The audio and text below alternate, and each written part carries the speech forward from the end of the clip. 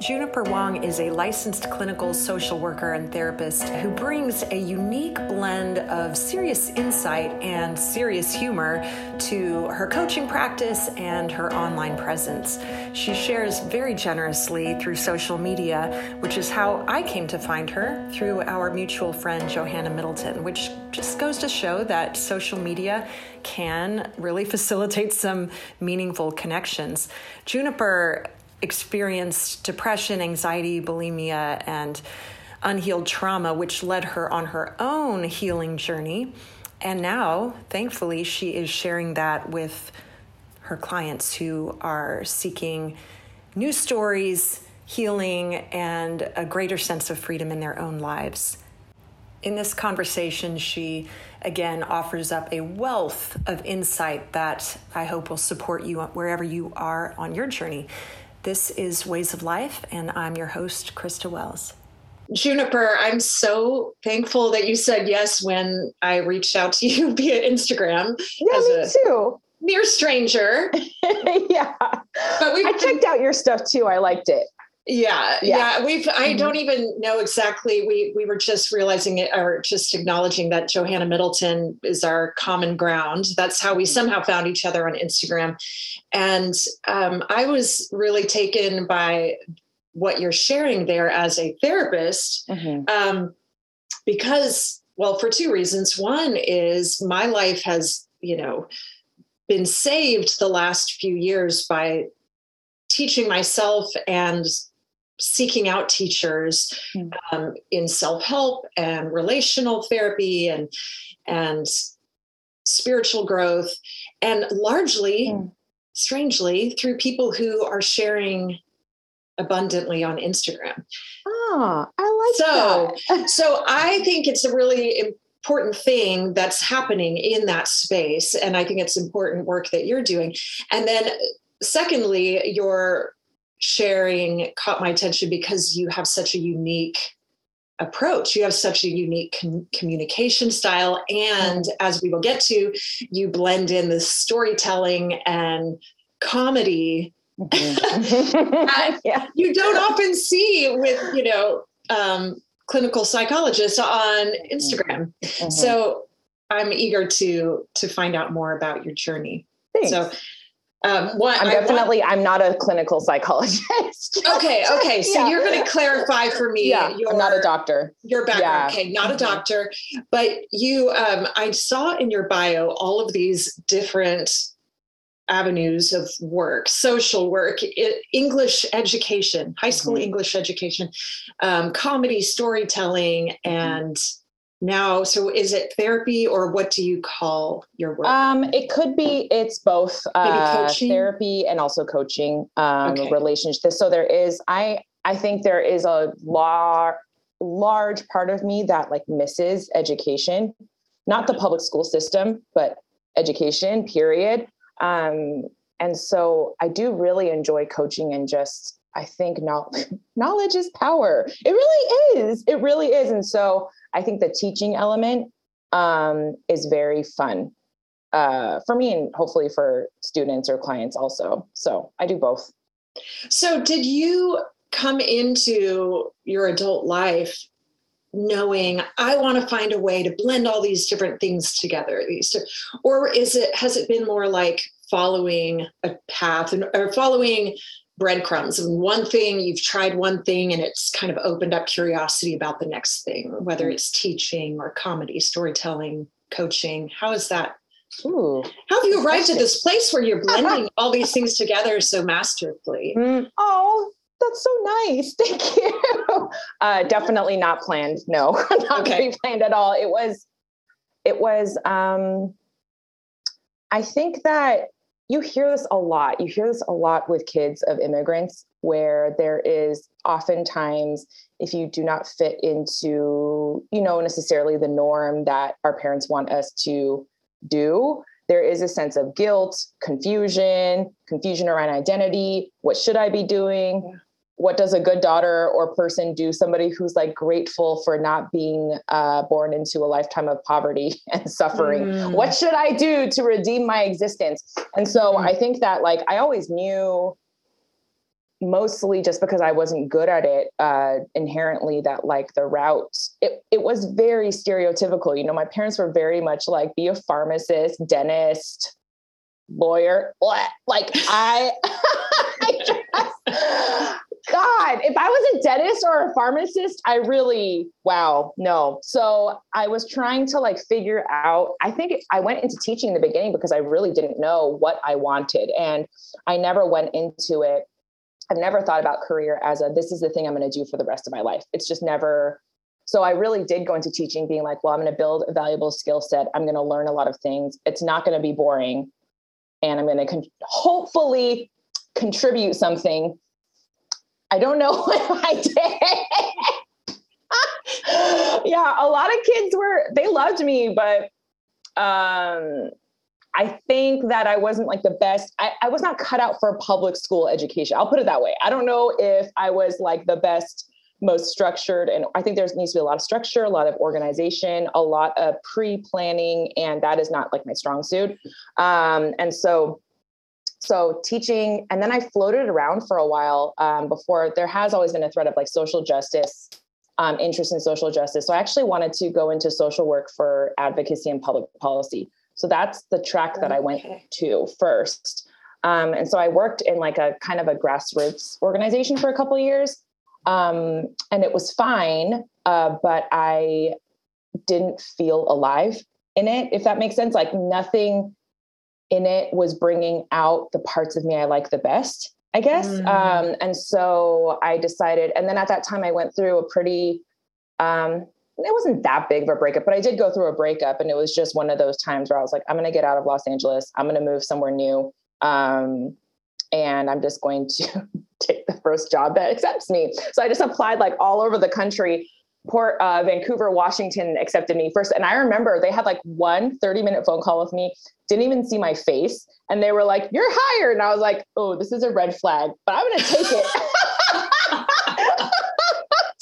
Let's just go. So then I got into clinical work through that. And it was through crisis, like community-based mental health, 24/7 on call crisis work, which was, again, I don't know why I do this to myself. I did hear that my rising sign, sorry, not my rising sign, my North Node in astrology, supposedly I am drawn to chaos and crisis. And so I'm supposed to learn in this life that like not everything has to be so intense, that I can build things slowly and calmly and peacefully. So anyway, so I was in crisis work for 4 years. And last year I started my own therapy and coaching practice I've always wanted to try my own thing. Now I am. And so your degree was in what? It was a master's in social work. The original emphasis, I did take like mental health classes in that, in the core curriculum, but my focus was actually in community organization, policy, and administration. It wasn't in mental health. And then, but I learned a lot. I mean, that's how I normally learn the best anyways, actually just through doing a job. Yeah. So I learned a lot in that time, and it was probably also one of the hardest jobs of my life in a very in a really, really different way. Yeah. But oh my God, I do crave like performing. I crave attention. I crave storytelling and creativity. Yeah. And then I think it's also connection, because the people I meet when I show myself in this way, it's just radically different types of people I've met, mostly online, than the people I've met through showing like my professional side or my teaching side or my administration side. So I think that's also been it too, of like, I want to express it because I just want to find people who think in these ways also. And it's been a fun time. Right. So because all these different ways of expression, these are all you. And so by integrating them and showing that side of yourself, yes, you're naturally going to resonate with people who also are like, well, I'm interested in this. And I'm also, I love creativity. I love to laugh. I love to learn in this way. Yes. And so you're more likely to find your people, your tribe, than if you only show this one aspect of yourself. Yeah. Yeah. Which is I think really notable. I think that's really worth, saying and pausing on, because the theme of this podcast is aliveness. What brings us that sense of, I'm actually experiencing this one life that I have here right now, happening right now. And I hear that running through your story when you said, you found there was this avenue of work that you can do, but the parts of yourself that you like best, that you love best, and that sense of being alive weren't being brought forth. Yeah. Yes. And I think there's so many people who would be listening to this conversation, this podcast, who are asking these questions about their own work, where they're like doing something like, I'm good at it, but there's something missing. What should I do? And that can be scary. It can be scary to leave one thing and to feel like, and I think we have so many questions run through our minds, and you probably coach people with these questions. Like, is it selfish? Is it bad for me? That bad that I want more? Yes. Oh, I could talk about that forever. Yes, talk about it. Yeah. Give us some insight. I would love to know your opinion too, because I don't think that's an answerable, like a universally answerable question. You know what I mean? Okay. And here's what I think too. Like, I don't think there's anything inherently selfish about desire, period. Like, I just don't. I think desires just are. I remember for a long time in my life, I just wished I could naturally desire less.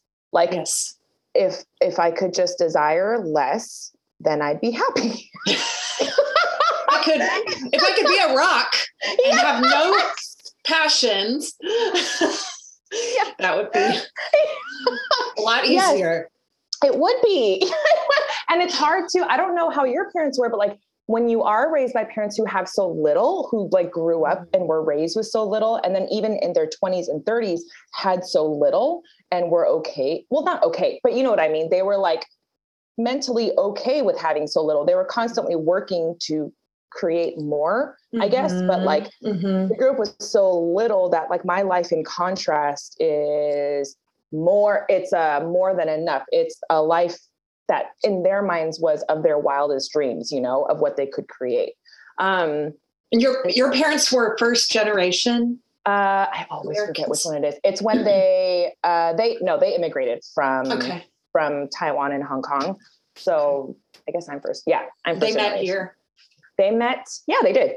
Okay. They did. They were actually it was very sweet. They were pen pals first. Anyway, that's a whole, if you want to ask me that story, I'll tell you that story.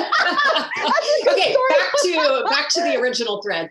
How do you know if you're selfish for wanting more? Okay. I think the desire in and of itself is not selfish. I think it just is. And I think it's kind of like, how do we, I don't have an answer for this, but I do know I've been questioning it a lot, and it's, how do we work with our desires? How do we stop pathologizing them? What is okay to want? What even is quote unquote okay? Because there's all these different cultures and constructs of what is okay to want and what's not okay to want. I was raised really, like my teen years, I was raised really evangelical Christian, very, very. And so it's very like all through my adolescence, it was, if you want sex, if you want it, well, actually it was okay to want it. It's just like not okay to have it or do anything about it. So like, but there's this like sense of, so often like we are supposed to want the things other people tell us we're supposed to want. And if we want more or maybe less, then there's something wrong with that. And I think that it takes a lot of real, I think, community in trying to figure out like what's an authentic want in me or desire, what's authentic to me, and what's the thing I can't ignore that just like keeps coming up over and over again. And how can I honor my desires? I think the biggest question for a lot of people is, how can I honor my desires if fulfilling my desires seems to hurt the people around me? That is so fucking hard. And I don't think there's a clear answer to that, because I think it's like, what price are we willing to pay, right? Because sometimes fulfilling our deepest desires means hurting somebody else. And all I can say is being human is really fucking hard and it's annoying. Yeah. So we should be rocks. Well, you just become rocks. Well, what you said a couple minutes ago was, to paraphrase, that you're asking the question, how do we interact with our desires, or how do we navigate that, which is maybe a more useful question than are desires bad or good, or, and because we do, at least it seems like most of us have this, we keep coming back to, but can you give me just a clear yes or no, right or wrong, certain answer?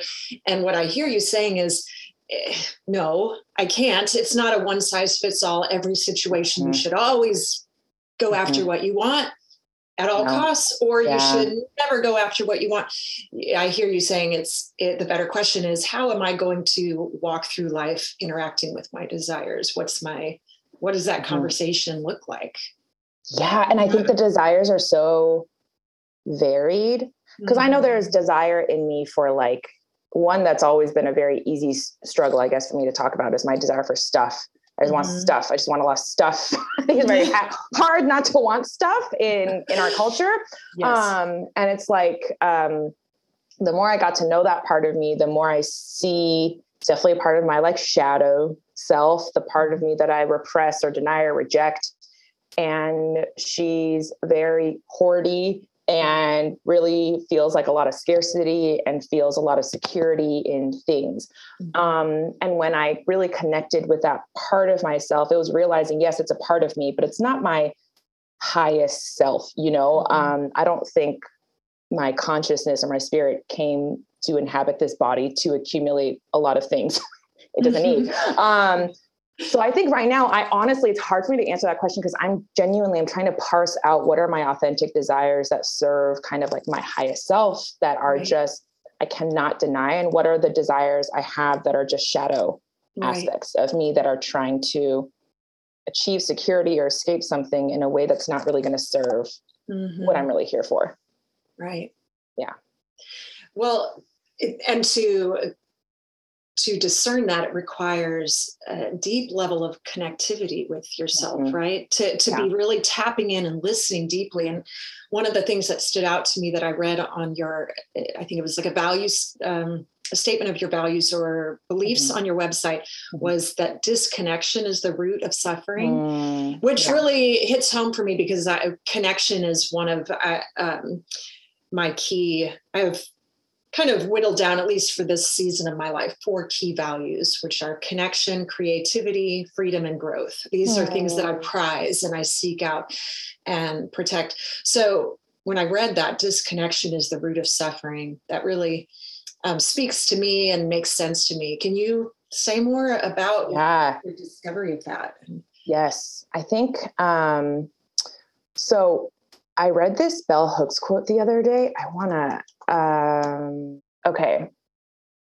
This is about patriarchy and toxic masculinity, but I do think, and I'll relate it back, but she said the first act of violence that patriarchy demands of males is not violence toward women. Instead, patriarchy demands of all males that they engage in acts of psychic self-mutilation, and they kill off the emotional parts of themselves. If an individual is not successful in emotionally crippling himself, he can count on patriarchal men to enact rituals of power that will assault his self-esteem. When I read that really spoke to me, because even if you look at it on a societal context, like why does toxic masculinity exist, or why do we see certain aspects of, I kind of believe in that whole, like there's feminine energy and masculine energy, and why is masculine energy, well, both energies are often like twisted, but in terms of masculinity, it really is this disconnection with or demonization of anything that's perceived of as feminine, right? Whereas like, I also believe humans have both. We like, I embody masculine energy sometimes, and I embody feminine energy at other times. And it's kind of this dance back and forth of like the right time and when. And so like, I know for me, the disconnection I see, like, so like with men I've dated, or honestly, even with my own husband too, it's like a lot of the suffering that I experience or he experiences is really a loss of connection with ourselves, a loss of connection with the psychic space to be like free of shame, one, to actually know what we're even feeling, to be able to name it or call it or give it attention, and to connect with all parts of ourselves, like all parts of us. And it's not a white knuckling, forcing it through to only show the good sides of us. It genuinely is connect. I really believe there's no bad part to us. There is just parts that developed at ages that are continuing to do behaviors that we've outgrown, that are just like no longer serving us. But we like ignore and neglect and push away all these things. Or we get our true self confused with these different parts. And so there's like all this internal disconnection with like, I'll give you an example. One of my parts is highly, highly, highly impulsive. I don't know if it's like the ADHD or the what, but since like preschool, just this very impulsive part of me. And it's always a part that I have felt like I need to sit on my hands and keep from destroying things or doing bad things or whatever. And this year has really been a year where I'm like, I want to get to know this part. I want to understand her. I want to know why she came to be, and honor what the purpose she serves, while also kind of like understanding that my consciousness, like I can parent her differently, you know? And I think that it's kind of like that war that a lot of people experience life as this like constant war inside of ourselves of, I have to force myself to do this thing, or I have to force myself to not do this thing, or there's this thing I don't want to do that I have to do. And like, that's what life basically is. It's like, yes. And it's this constant inner conflict. And that just manifests in our relationships, in our communities, in our politics. It's this like very unintegrated souls all trying to have relationships with our like parts we don't even know are there and that we've never even talked to. Right. So I don't know if that made any sense. That was total sense. Okay, good. No, it makes so much sense to me. Last year, I read a book that changed my life, and it's called The Dark Side of the Light Chasers. And it's by Deborah Ford is her name, but it's talking really giving you tools to connect with these different people inside of you, right? These different, and she goes so far as to like encourage you to give them a name, like Lazy Lucy or whatever. And then you actually, you know, in meditation or using your imagination, you meet up with these characters and invite them to tell you what they want you to understand about them and why they're here, what they would like from you, what is the need that's unmet. And I've just found that practice that you've just described of acknowledging this part of myself invites curiosity and compassion instead of shame and shut down. Yes. Like you said. And it's just so exhausting to go around trying to manage and control. But what I hear you saying is in relationships, that gets really dicey when these things aren't addressed, because in a sense, it's like all those hidden parts of me are interacting with the hidden parts of this other person. Yeah. We don't know what's what. We're like, wait, who's talking? And that part might be like 5 years old and it's trying to figure out what to do with the finances, but it's like freaking out and it feels incapable. And it's like, we need to make like, which part of me is talking to which part of you right now? Because but it takes so much awareness. Have you ever heard of internal family systems? I have. I haven't. Okay. Nice. Done it like myself, but I have several friends who have had therapists help them with that. Yeah. So anyone who has heard about it, that what I'm talking about is going to be very familiar, because it's taken from, that's like probably the system or the structure I like the most. And can you share a little about it for people who don't know? Of course. So the fundamental theory behind internal family systems is that there are no bad parts to us, that every part has a purpose to serve, and parts it's kind of like a quote unquote dysfunctional family. It's not about exactly like killing or getting rid of a part. That part contains like energy, psychic, and you can't get rid of energy anyway. It just needs to be transformed or directed differently. And so the idea is kind of like, just like in a dysfunctional family, either maybe the parent's neglected, right? Or the parent neglects the kids, or vice versa. The parent is too enmeshed with the kids. Maybe when the kids are angry, they get angry. When the kid is sad, they're sad. There's no sense of separation. So in internal family systems, there's 4 main parts that create our self. And that's kind of what they say every human has. So there is the highest or authentic self. So that's the part of us that we really are engaged with when we're calm and curious and compassionate and courageous. It's like our authentic best, the self that we just feel good inhabiting. It's our highest self. Then we have the managers who try to control things ahead of time in order to protect us from ever feeling the wounds of our inner child. So they might be like judgmental, self-critical, or passive so that we don't have to feel any sort of wounding, things like that. Then there is the exile. The exiles are our inner children. They carry quote unquote like burdens from never having their story be heard. There's a lot of grief, dependency, loss, loneliness, sometimes anger, shame, worthlessness in the exile story. And then last but not least, a 4th part of us is a firefighter. So basically what managers try to do is kind of keep exiles locked in a closet. If I'm perfect enough, if I'm passive enough, if I'm self-critical enough, then I will be beyond reproach and my inner child will not feel any shame, right? So the manager tries to prevent anything from happening by controlling. The firefighter actually reacts after the exile's been upset. So let's say something has triggered my shame, like so many things. So like, I'm trying to think, although I'm like a lot better at it these days, but let's say like my family calls me selfish, right? That's triggered for me. So my family calls me selfish. Then my firefighter is reactive to try to distract or soothe me from that emotion. So they show up in addictive behavior, obsessions, compulsions, rage. And addiction can be like shopping, sex, video games, workaholism, like, and they basically try to help protect the exile, the inner child, by doing all these other things that will, it's almost like throwing a candy bar at a crying kid, like here, just eat this, you'll be fine.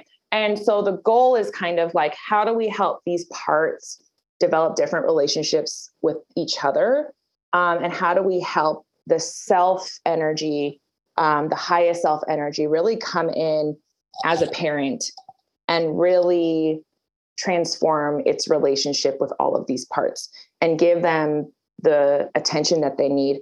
Help the manager and firefighter understand, like, you don't need to repress this exile. Like, I'm here to take care of her or him. And how do we create enough space in ourselves to let the exiled parts of us share their story of grief and loss and shame and worthlessness? And how do we, in our authentic energy, help them to know and bring them out of that place where they got stuck, of realizing we don't have to live there anymore. We are not there anymore. And even though those were your parents or caregivers or the people who hurt you, I'm here now. And it's really interesting when I work with clients or my own work with myself, like going into these parts, it's very clear they're all separate. It's very, very, very, very clear. And it's really clear when I'm starting to get very clear on when I'm in my authentic energy and space and inhabiting that space, and when I'm in one of these other, and I constantly doing the work of differentiating. I am not the grief. I am not a bottomless pit of despair. I'm not compulsive, obsessive behavior. I'm not any of those things. Like, I am separate. Right. I'm a parent. I'm able to relate to and nurture and soothe and manage all these different parts of myself. That's incredible. And so everybody has all of these?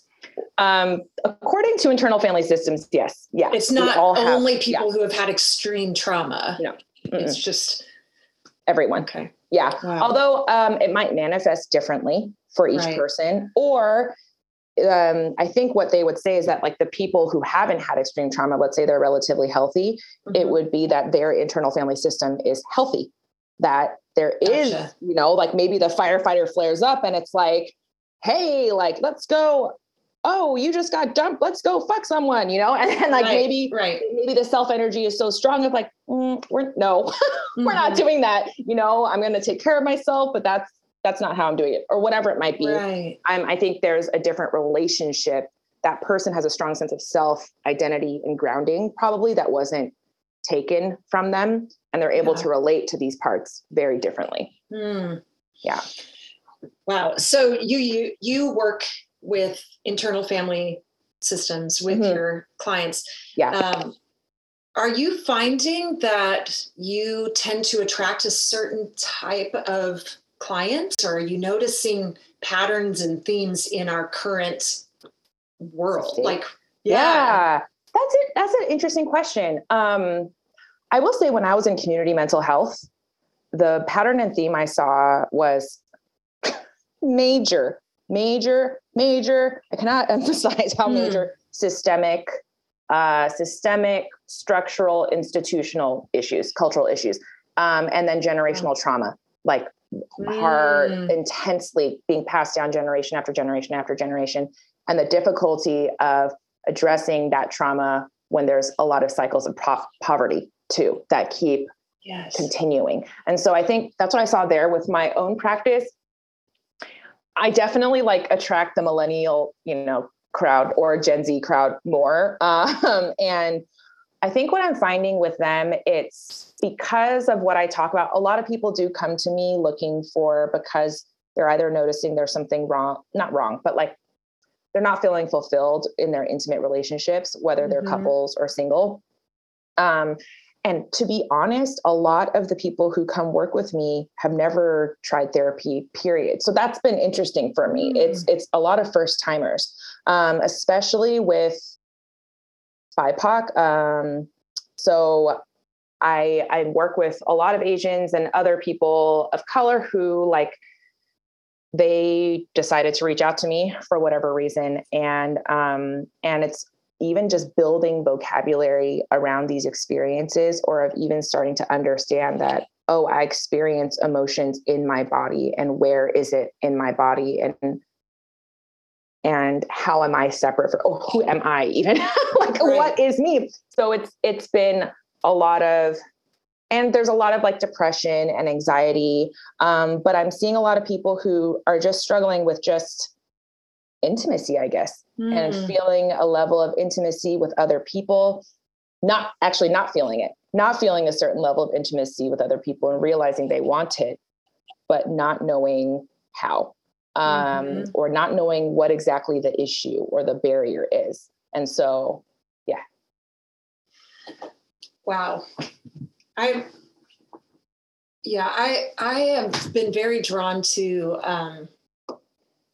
the conversations around intimacy and attachment and relationship the last few years. I mean, for obvious reasons, to an extent, I left, I lost my marriage, and so I've been single and dating on and off. And it is fascinating to me, or, appallingly fascinating, that I could, I'm an example of a person who's gotten to midlife, and all of these concepts are brand new to me. Like you said, this vocabulary building, I've had such a steep learning curve the last few years. But as you said earlier, that knowledge, at least knowledge really internalized and applied, is power. I mean, I've just been drinking from a fire hydrant from people like you, generous teachers like you, the last few years, because there is so much freedom and power that comes when you just have the awareness and the language for what you're experiencing.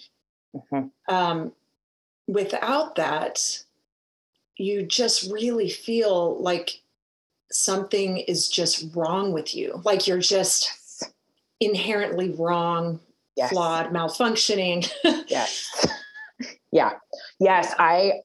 Attachment theory has been such an eye opener in so many ways for clients and for myself in my own relationships and how I handle myself. And like, it's so interesting because it made me think of like one client I've been working with where they were telling me how, they had been feeling weird that day, kind of hollow. Right. And it was uncomfortable. They didn't really like it. And I do this exercise a lot with people where it's like, okay, let's try to give more specificity to this sensation in terms of physiologically, how can we describe it? Like, is it warm? Is it hot? Is it cold?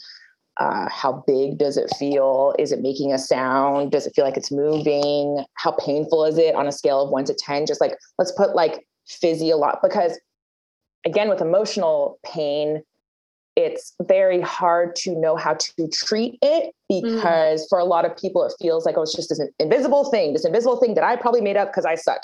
And it's like, no, it's And it's like, no, it's actually there. It's very physical. The minute you just ask people to close their eyes and look at it, it's really fast. People have a color, a shape, a size, a sound, a texture to it. It's very fast. And that's almost like externalizing it as in, okay, here's a wound. Here's a thing that's like speaking to you. And then I pull up a list of like needs, feelings that come out when your needs are not satisfied. And it's kind of like, okay, out of all these words, which ones do you think speak to you? You know, maybe it's a feeling of not being understood, not being seen, you know, or a feeling of like lacking purpose or lacking play or meaning, whatever it might be. Right. And then once you see that, like what the feeling is, then we can kind of see where do those feelings point to, I think what you said earlier, unmet needs. And this feeling is really trying to speak to you and tell you, hey, there's a need not being met. And I just want you to meet it, please. And then we're like, no, you suck. Go away. You're uncomfortable. But the more we are just like, oh, here's this like brown, this sounds very odd, but it's like a therapy session might go like, oh, it's this like brown square that's hot and squiggly and it's lonely, you know, and it's telling me I want to feel a sense of like belonging and companionship and that I feel misunderstood and I need to be understood. And then once we like find that, we can start to figure out like, how can we like get those needs met for you? But yeah, without that, it just becomes, you know, it's like a lot of the baby boomers have just kind of like, you know, what do you have to complain about? Just get over it, move on. There's nothing wrong. And it's so easy to do that because we're not visibly bleeding or visibly broken. Yes. And so I think we really need to attach like physiological language to emotional experiences too, to really help us kind of externalize it, you know, and understand, oh, this is a wound and we can treat it. Yeah. That connectivity between the body and mind, which I have not explored deeply as you have, but I have a number of friends who have found that to be a powerful source of healing for them, realizing how their body has memorized so much of their pain and, you know, just how you can't, it's very hard, it seems, to treat one without treating the other, without involving the other, without inviting the other into the process. Yeah. Yes. I read this statistic. I don't know if it's true because I saw it on Instagram, so who knows, but it rings true to me. They say, have you heard of cognitive behavioral therapy? It just like works with your like thought. It's mostly with like altering your thoughts to shift your emotions, to shift your actions, et cetera. Right. And they say that for people with trauma, whether it's PTSD or complex PTSD, that CBT doesn't work for like 70% of people. And because trauma is so somatically, so bodily stored, so impactful on the nervous system, that to only address the thoughts, the cognitive element of it is ignoring this huge piece of intelligence that we have in our guts, in our hearts, in our lungs, in parts of us that stored this And that affected the way our brain and our body interacts also with, yeah. Wow. So then in those cases, what are the options? What are some of the tools for bringing your body into it? Yeah. Have you ever heard of Bessel van der Kolk, The Body Keeps the Score? Oh, yes. The book. I haven't read it, but a number of my friends have. Yeah. Yes. Like so many people talk about him. So I love the idea. I think other authors have had the same idea before. I think there's another book called, I forgot his name, but it's a book called My Grandmother's Hands. Okay. And it's also about generational trauma and how our lived experience of trauma affects us on a physiological level, not just mentally cognitive level. Right. So there's so much. Okay. So one would be Bessel van der Kolk actually recommends acting classes as a way to process trauma. Specifically, I think he mentioned Meisner, and it was so funny because who was it? My acting teacher, I've taken Meisner classes in Portland, and my acting teacher, I remember him just telling me, I forgot if like he was his student or vice versa, but all I know is my acting teacher and Bessel van der Kolk, they like worked together at some point while Bessel van der Kolk was writing his book. And so Meisner is all about present moment awareness in your body and noticing with present moment awareness the other person that you're talking to and staying in the present. So like so often we don't interact with each other as we are and as they are. We interact with our story of who we are and who they are. And then that just is a cluster, you know. But I love Meisner because it's very much like, I loved it because my teacher would always be on the side and he'd be like, you're getting in your head. Notice him. Notice him. What is his face doing? What are his hands doing? What's his body language doing? And then he'd say like, stop going back to what you just talked about. That's over now. That's not happening anymore. Yes. What's happening now? What's happening now? What's happening now? And so Meisner is this like really beautiful training to really start like noticing in the present moment without overthinking. Because a lot of people with trauma actually intellectualizing their emotions is their coping mechanism, their way to get distance from their emotions. And Meisner doesn't kind of give you enough time to intellectualize. You just have to be present and keep going back and forth. So one, they say acting, I would say like dance, yoga, anything that gets you to learn to notice what's going on in my body. What's it saying? Is it saying no? Is it saying yes to this? And building that awareness of responding to it in the present moment. I think that's why I like a lot of yoga classes too, because it's not about you have to do all these things, you have to like follow this boot camp or whatever. I hope it's not like that. It's more like, here are some suggestions, but listen to what's your body saying? What's the breath saying? So yoga, physical movements, there's a type of therapy called somatic experiencing, which is really helpful too. And it's just these very gentle exercises for starting to get to know your own body and its intelligence and starting to understand like how so many things, a lot of us, when we were traumatized in the past, we froze. And so a lot of that like chemical hormonal energy that got released that was supposed to help us fight or flee, it just got trapped and in us. And then especially if we grew up in an abusive household, it's just like it's like daily energy, just getting trapped. And so somatic experiencing is how do we start to get in touch with that energy? And through like visualization, meditation, physical movement, also release it through body expression so that these cycles can be completed, that what your body was meant to do, maybe back when you were getting hit by a caregiver or something like that, that what your body really wanted to do was fight back or run away and it wasn't allowed to. So how can we kind of resolve and give your body that sense of confidence that it can move this energy instead of staying in that frozen state? So that's another one.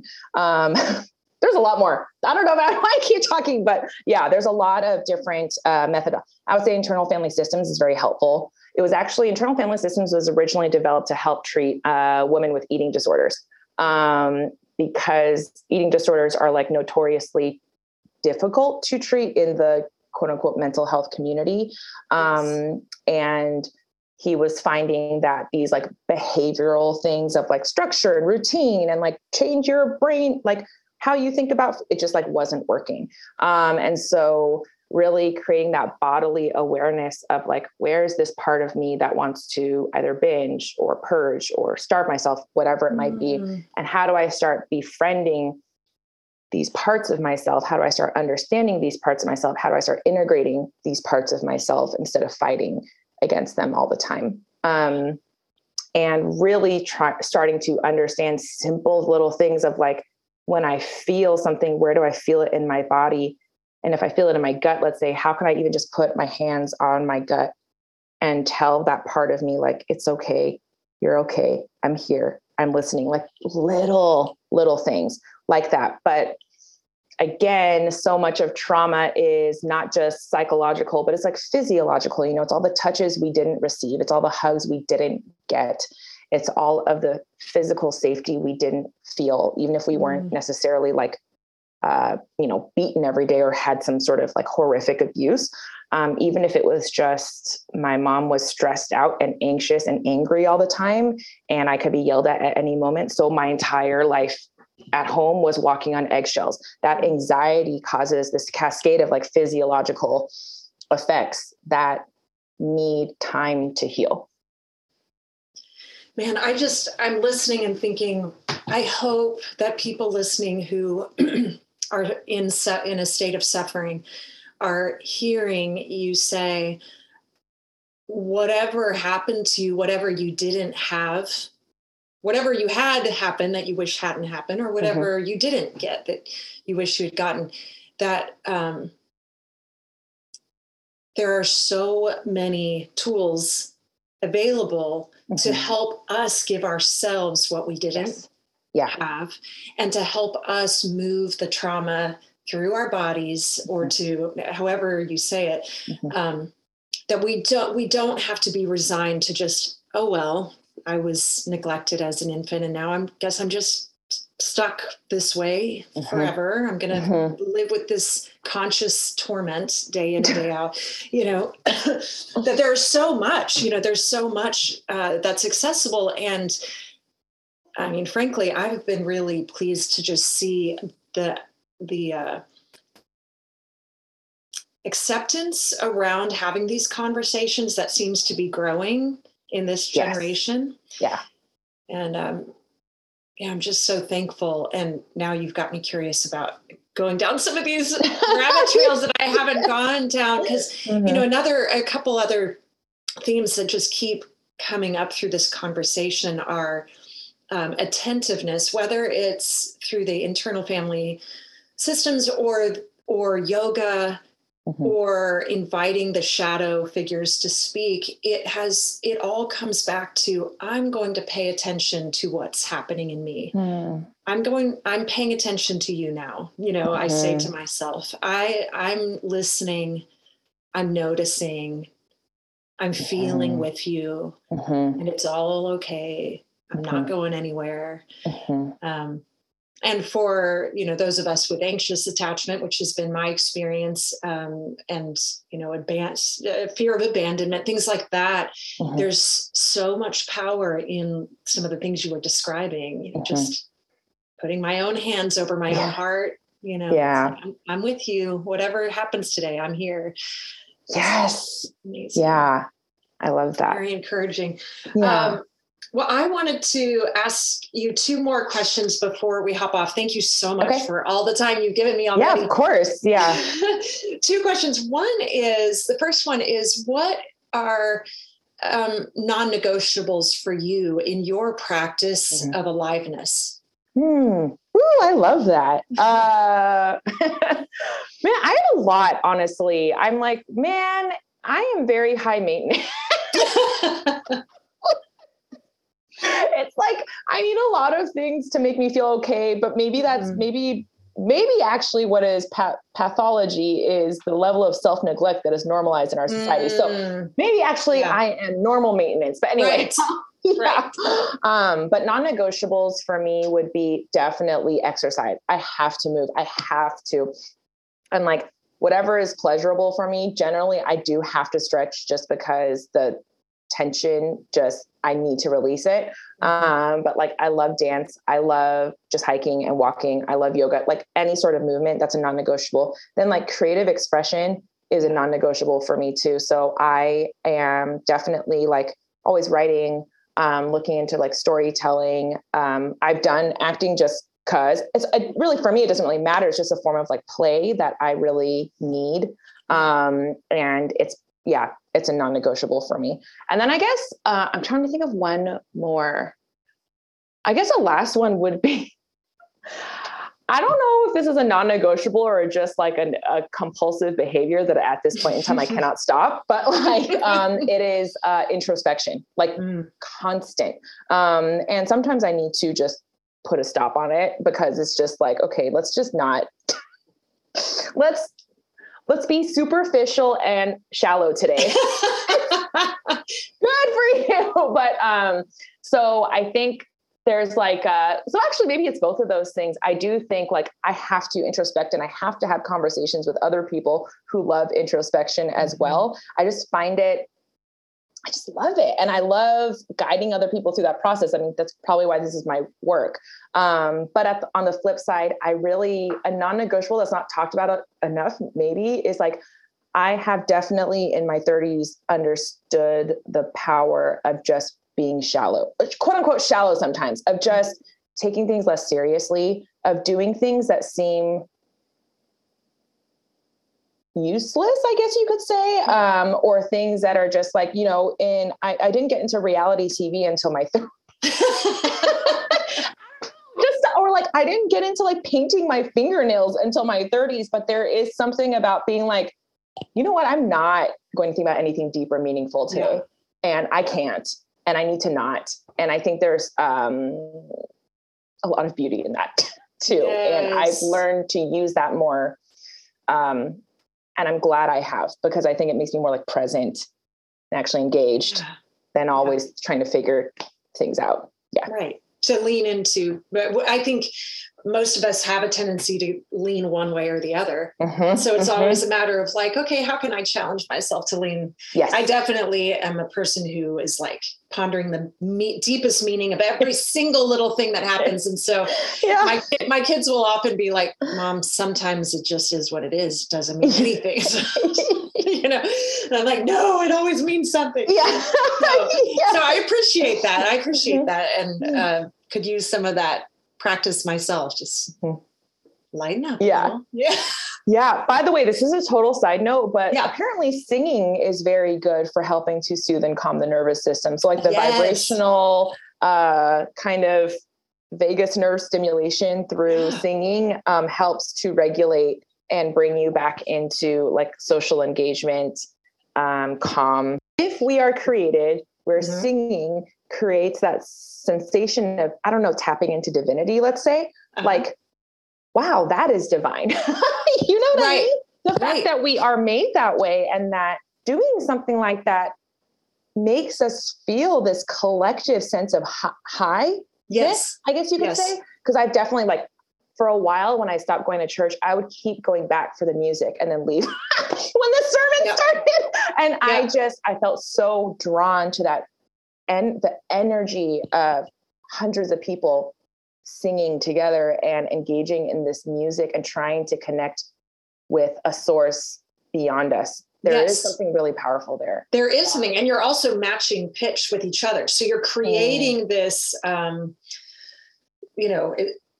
this unity in a way that's not just ideological. It's like, actually, I am matching my voice to your voice. When you're in a whole room with all the humans going, it's just cool. It is very cool. It's cool. My last question, because I want to honor your time and let you go, but I want to hear from you. What is it that you love about being you? It's so easy for us to know what we don't particularly do well or love, Yeah. That's a nice question. Thank you for asking that. That's a good question. Let me think.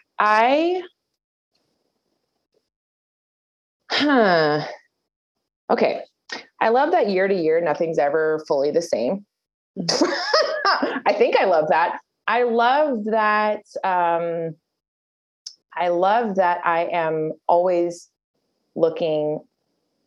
I love that I've experienced so much, and that I continue to want to experience such a diverse array of things and places and people. And I love that I can't explain it other than I keep trying. I've always had a very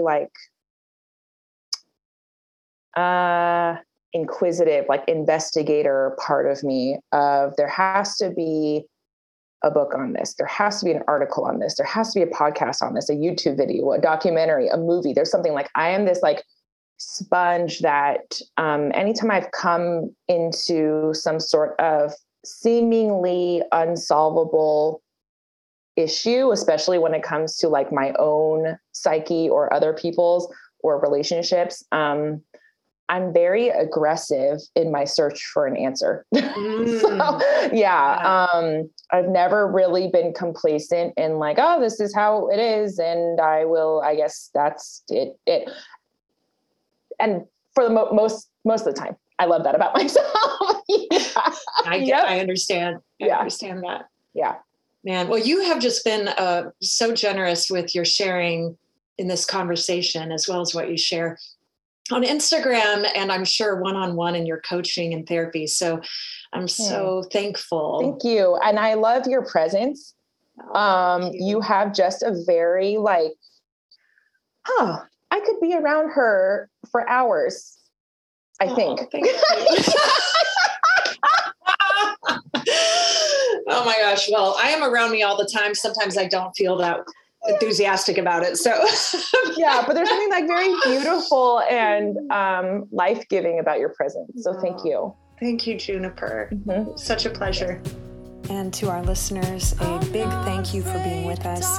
If you enjoyed this episode, got something out of it, do us a favor and leave a review, follow, subscribe, and we'll see you back here next time.